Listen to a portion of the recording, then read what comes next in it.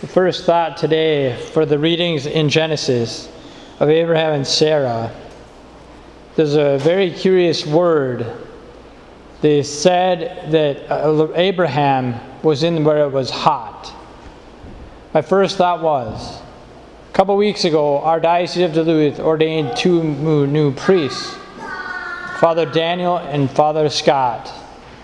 And I'll never forget the end of that Mass, because that day the cathedral was pretty hot. And what did the bishop say to the whole congregation? The cathedral has to have air conditioning. And Father Tony had to laugh on that one, because he's the one that's got to make sure that happens. To have a coordination of air conditioning in the Diocese of Duluth, in the cathedral. And I always tell Father Tony, by the way, you're not the pastor. The bishop is in charge here. And so thank you, brothers and sisters in this church in Duluth. St. John's, the evangelist here, thank you for the air conditioning. It's a little warm outside right now. But I'm so glad to be with this evening, to be with you in the Mass and hearing the readings. So again, we hear these names of Abraham and Sarah. And I was really curious what he saw. He and his wife are outside by the tent. And Sarah was in the tent herself. And what did Abraham see? He said, there are three men. And who are they? You've heard it from me before. I'll say it again. When I read the Bible and I hear about numbers, I absolutely love it. Three men. Who is that a foreshadowing for that number? Hearing from Abraham. Possibly the Trinity. Three persons, one God, Father, Son, and Holy Spirit. And if we keep listening quickly as we heard, what did they say to Abraham and to Sarah, who said, and Sarah would then have a son.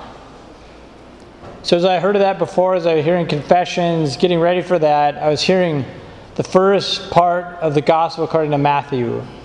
One of the first words is Isaac. And what does that line end with? So this isn't a homework for you, or have to read it all. There's a lot of names in that one. But it goes from, one of the first words is Abraham, Isaac, ... for a lot. To the name of who do you think? Jesus Christ. And so in our first reading, we're hearing about possibly the Trinity of the three men, and then the future of Jesus Christ through the Son that will be coming from Sarah through Abraham himself. And then the second reading of St. Paul writing to the Colossians. Again, how he starts that in our readings at Mass, he always starts, I love this too, brothers and sisters. Now I rejoice in my sufferings, and in my flesh I'm filling up. And when he said that, really, if you know about his life a little more, that situation of his suffering, that how Jesus, before St. Paul, who learned from Jesus Christ and himself in his suffering. St. Paul, for instance, he was beaten, he was persecuted, he was put in jail. At one point he was on a ship that was sinking.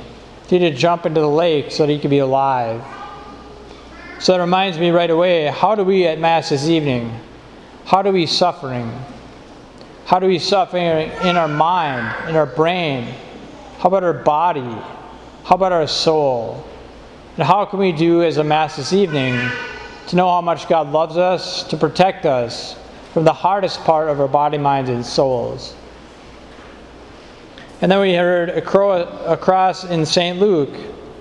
And again, here's a couple new names, where he was talking about friends of him, Mary and Martha.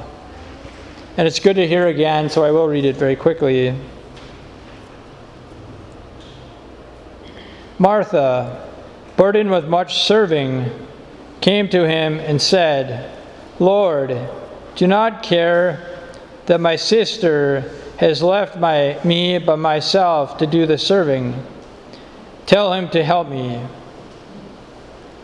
Good thought there for us. When we're with our family, friends, relatives, more co-workers, so forth, in school, wherever it is. How are you serving?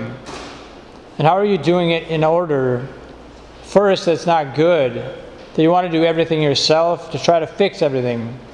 And what is Jesus Christ's response? That he might respond to you there too. He said, when Martha said to Mary, tell her to help me, the Lord said to her in reply, Martha, Martha, you are anxious and worries about many things. How often does that time in my life, when I'm publicly or trying to lead something, I'm anxious, panicky, or even curious, what can I do when I'm so worried? Who will fix this? Martha, Martha, there is needed of only one thing. Mary has chosen the better part. Because what was Mary doing? She is listening to Jesus Christ. And that's a lot better when us, even publicly with families, loved ones, how can we pause and say, hey, well, yes, we want to help each other, of course, but what are the moments in our lives to see him face to face? And the best place to do this in our world is right here in church. We have him in the tabernacle, we'll have him in the altar. So continue to serve well, yes, in many ways, the best you can. But always remember that it's more important to be with Jesus Christ, to be close with him, rather than all the little things we think are more important.